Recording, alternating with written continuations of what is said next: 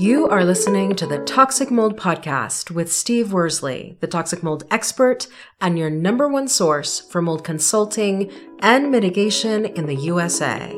Let's dive into a brand new episode. Before we get started on this episode, here's a not so short disclaimer.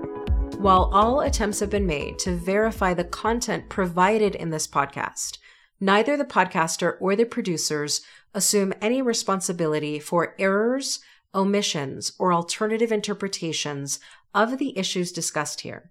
All information stated in this podcast is the opinion of Steve Worsley. Steve Worsley is a mold specialist with over 25 years of experience in the construction and mold industry. The Toxic Mold Podcast is for information sharing purposes only. The views expressed are those of the podcaster and his alone. These views should not be taken as expert instruction or commands. While there may be references to medical conditions and symptoms, all podcast episodes are the opinion of Steve Worsley, and any medical questions or concerns shall be addressed with the appropriate licensed medical professional or professionals. As the podcaster refers to different mold types, please be aware that Steve Worsley is not a microbiologist, and questions concerning mold specifics should be answered by the appropriate professional. Steve isn't, nor does he offer any legal advice. For any legal advice, you must speak with a lawyer. The listener is 100% responsible for his or her own actions. You can check out Steve's books on Amazon. Just go to Amazon and search for author Steve Worsley. You can also take Steve's courses on Udemy or Skillshare, and you can find out more about those at cnccontractorservices.com. Now, let's get to the episode. Hello, you're listening to the Toxic Mold Podcast with myself, Steve Worsley. Today we are on episode 228. I hope all of you are doing very well, enjoying these fall colors. I know here in Utah and Wyoming, it's beautiful out there this time of year. So my wife always says that back on the East Coast, places like Connecticut are much prettier than it is out west. So hopefully someday I'll get out there. For you listeners that are out there on the East Coast or in those more beautiful areas, I hope that you are enjoying this fall weather. So anyhow, episode 228, our topic today is something that comes up all the time, and it is avoiding black mold when purchasing a home. So as many of you know, I started this career as a home inspector. I've actually been a general contractor. I got into construction way back in 1994. So I've been at this for a while, but when I got into this whole mold thing, I actually started out as a certified home inspector. So I actually got certified as a home inspector, then got certified as a radon tester. Then I got certified in mold inspections.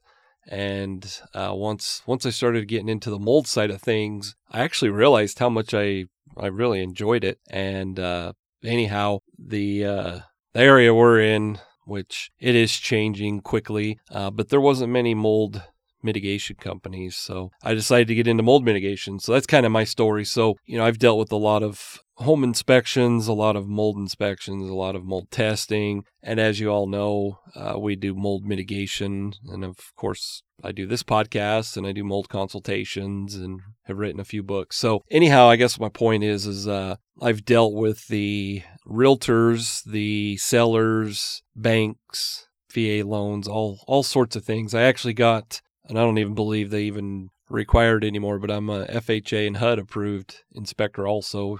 If you were getting certain types of loans, you'd have to hire someone like myself. But anyhow, so it's something that gets brought up quite often, and it's a difficult process for everybody involved. If any of you have sold or bought, more than a couple homes, you probably know what it's like. And it's difficult. It's very difficult, especially when you're talking about the mold side of things. So it's just something I wanted to go over. My second best-selling book next to The Mold Epidemic is Black Mold and Home Inspections. So that's another thing that I've done to kind of try to educate everybody as to the inspection side of things when you're purchasing a home. I've dealt with people that are very, very diligent when it comes to their due diligence when they're purchasing a home. They want a home inspector, they want a mold inspector, they want air testing done, they want radon testing done, They do a termite inspection. They go the whole 9 yards.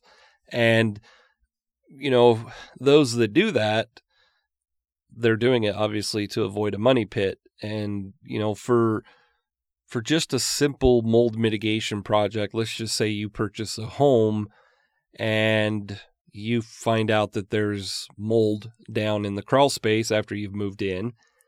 And, we have no way of knowing for sure, but let's just say it was there when you purchased the home. You didn't have it inspected. And so now you're stuck with paying for that. Just mold mitigation, a simple mold mitigation project, is at least going to be $5,000 to $10,000. And I know a lot of you listeners are like, wow, Steve, that's expensive. That's actually for $5,000, you, for the most part, can't even really get me and my crews there. And the reason I say that is mold mitigation requires lots of steps. We have chemicals, PPE. With COVID, PPE and chemicals, they're probably 4 times the price they used to be. So I guess my point is just to get a simple mold mitigation project done, you're at least $5,000, and I'm speaking for CNC Contractor Services. So to me, if you were going to spend $500 for a home inspection, that would be well worth it. Now, of course, you need to make sure that you hire the proper people to do the inspections. But my point is it's well worth it. So it's tough to, as a seller, deal with a purchaser. I was going to say a client, but they're not really your client. It's hard to deal with a buyer that is very picky, and hopefully you understand why, and hopefully it teaches you to be that picky when you purchase a home. But on the other hand, they're just trying to protect their money and their investment. And, when it comes to mold, they're protecting their health. So, it's something that if you're selling a home and you're listening to this, I know it's difficult. It's easy for me to say, but I hope you do understand my side of things and why I look at things and say things and do things the way I do it. Because at the end of the day, I don't care whether you hire me or not. I care about your health. First and foremost, your health and the health of the occupants in that home, that's way more important to me than anything. So whether I'm getting paid to be a consultant or the inspector or tester, whatever you want to have done, hopefully as a seller, you guys all realize that it's just kind of part of the process. As much as it is a pain in the butt, mold is a 4-letter word. And if any of you have had mold mitigation, it's something I always say all the time. Mold is the gift that keeps on giving. So, it can be very difficult for you as a seller. Now, when you're the buyer, it could be very difficult for your realtor if you want all these things done. But at the end of the day, this is your purchase. If you have to put tens of thousands of dollars into your home down the road, I'm pretty sure if you call your realtor up, they're going to say sorry. Your home was fine when you bought it. We did everything legally. I have all the documentation, so we're not going to help you out. And at the end of the day, that's my point is you as a buyer need to do your due diligence. So one of the first things that people want to know, for you listeners that have never sold a home, hopefully you're going to be learning something too, not just for buyers, but, what should you expect during the inspection process? To try to backtrack just a little bit, before the inspections or anything happens, you submit an offer, and let's say the house is $500,000. You offer $450,000. The offer or the purchase, I guess, is pending appraisals and inspections, and typically, hopefully, you have at least 3 weeks to get those done. So you put your offer in, probably through your realtor. Let's say the sellers come back and say, yeah, we'll go $470,000. You come back. Anyhow, at the end of the day, you're paying $460,000 for this home. You have a few weeks, and it's a very tight window. That's something I've never really been a big fan of. I don't know why you have to rush when you're purchasing a home this expensive. But anyhow, unless it's a cash deal, it's going to take time anyways to get the appraisal done and all the mortgage paperwork and underwriting and all that fun stuff. So anyhow, that's something as you as a buyer need to keep in mind. When you put an offer on a property, you do need to make sure you have at least 3 weeks for the inspections And then at least, in my opinion, of course, I'm not a realtor and the realtors don't like me saying this, but you need another week after the inspection deadline to have a resolutions deadline. And that deadline more or less just says, hey, we had the inspector in on the property by the deadline, but we have another week to negotiate with the sellers to either fix the problems or take money off the price of the home. Anyhow, that resolutions is very important. I saw a lot of times when I did home inspections that it was very common and I don't know if it's the realtors just using a template. I don't know if the realtors are doing it on purpose, but it was very common to have your inspection deadline and then only like 2 days for resolutions. And in my opinion, that's not enough time, especially if we're doing any mold testing. Let's say we can't get in till right up to the deadline. For me to get those samples off to a lab and get that report back from the lab, and then for me to turn around and get you my report, as to the lab findings, that doesn't happen in 2 days. So it is important as a buyer for you to realize that you do need a resolutions window, and I think it should be 1 week, to come to conclusion as far as what you're going to have done or what you're going to have addressed. So I want to be clear about that. When you're putting in that offer on the home, make sure that you're giving yourself enough time. Now, if you do run into any problem, let's say, the inspector, which once again, your home inspector, if that's all you're hiring, is a generalist. They're not a specialist like myself. So keep that in mind. And it's nothing degrading. A home inspector just is a generalist. They don't go in and they don't specialize in pests or vermin or termites or mold or engineering or anything like that. So keep that in mind that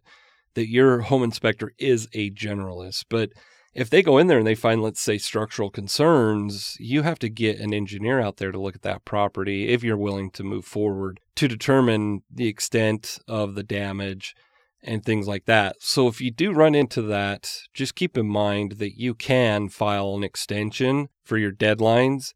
And once again, I cover this in the book, and I'm not trying to be demeaning or degrading at all to the other property or other people involved in selling of this property. But if you run into some major concerns, you still feel good about purchasing the home, but you just want to have, a specialist like myself or an engineer come in. If you have a seller or a realtor and they're saying, no, we're not going to extend the deadlines, it's probably best to walk away. It's in your best interest to obviously dive a little bit deeper and make sure that you aren't purchasing a money pit. Keep that in mind too, that you can always file for extensions. So, what you should expect during the inspection process, you're obviously going to call around. Hopefully you're going to do your research on what type of inspector you're going to hire.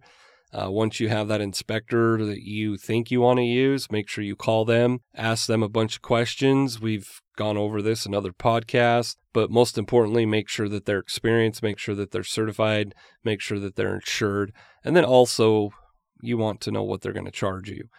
I can only speak to, in our area, what inspections run, but a typical home inspector, I think, is going to charge at least $500. That's for a home under 3,000 square feet. If it's a mold inspector, that's going to be obviously a little bit higher. And as far as mold inspectors like myself, we have our base rate, but then we charge extra for each sample we send off to a lab.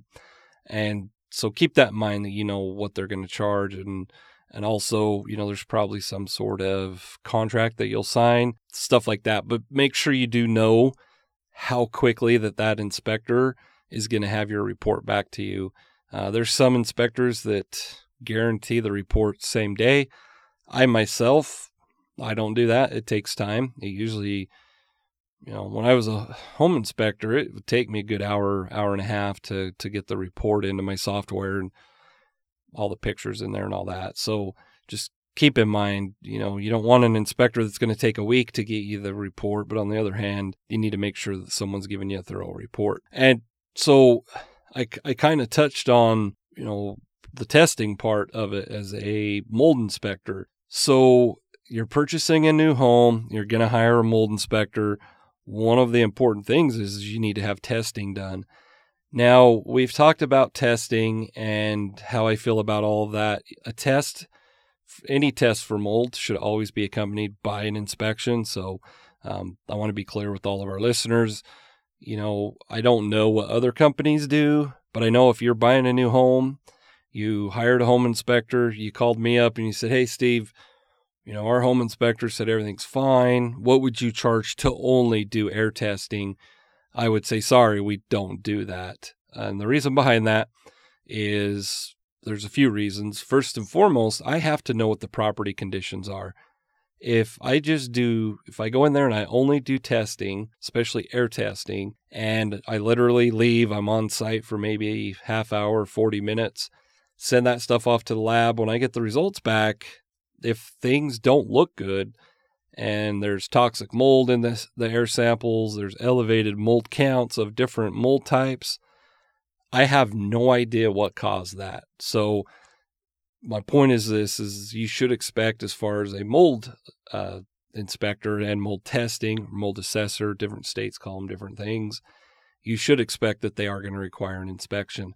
So going back to the types of testing that you need, I am not a big fan of only doing air testing. And the reason behind that is, mold spores, different mold types, the mold spores are airborne based on the property conditions. And if we go in a home and let's just say there is a mold problem, there's Stachybotrys, which is the black mold, growing behind a wall, we might not always pick that up in an air test. And another reason you might not is Stachybotrys is a heavier, stickier mold type. So that means that it's not always going to be airborne. So what I do, and this is just my opinion, we obviously do the inspection first. And when we get to the point where we're going to do the testing, I consult with you, my client, and I say, okay, here's what I found. We found some water stains in the master bathroom. Everything else looked really good. So, let's do an air test outside. Let's do an air test on every level. Let's also do an air test in that bathroom where I think that, there could be a mold problem. And what I'm going to do is we should probably do a couple of tape lifts. And, a tape lift is a direct sample. It's literally a piece of paper, or not paper, piece of Scotch tape that we put on a slide, and we send that off to a lab. So my point is just air testing by itself isn't always the most accurate way. And on the other hand, only tape lifts or an ERMI test, which is a PCR testing, that's not accurate in my opinion either. So you need to have air testing in conjunction with at least tape lifts. I'm not a big fan of swab testing. We've talked about that in other podcast episodes, but the labs typically don't like a swab because you're taking literally a Q-tip and you're rolling it around on one spot, and it kind of can contaminate the sample itself. You might get too much debris on it, so they can't actually analyze it under the microscope, whereas a tape lift is literally Scotch tape that you push down on the surface, and it's on a slide. That's how we do it as professionals. And then they analyze that underneath the microscope. So where would you do that? Talking about a bathroom that we think might have mold concerns, we could test on top of a baseboard. We could test, on that little lip above the shower stall itself, if it's an enclosure, just somewhere where the mold spores could settle, top of the toilet, could be anywhere. But for the most part, I do not recommend only air testing. And like I said, I explained why it, to me, doesn't seem as accurate as if you do air testing and some tape lifts. And those tape lifts can be throughout the home too. We could run a test or take a sample from above your doorway on the door trim in your office or in a bedroom or bathroom, wherever. So my point is that just don't depend only on air testing, and make sure that you always have an inspection done with testing. So I kind of went over things quickly, what type of testing you should have done, what to expect, but keep in mind it is very, very important to take the time, spend the money. $1,000 right now could save you tens of thousands of dollars down the road. So as I mentioned earlier, I do have a book. It's available on Amazon. It's in ebook format. It's in Audible, or you can get it in paperback. So you can go to Amazon.com. You just type in Steve Worsley for an author. I'll also, in the description of this podcast, I'll put a link to my books.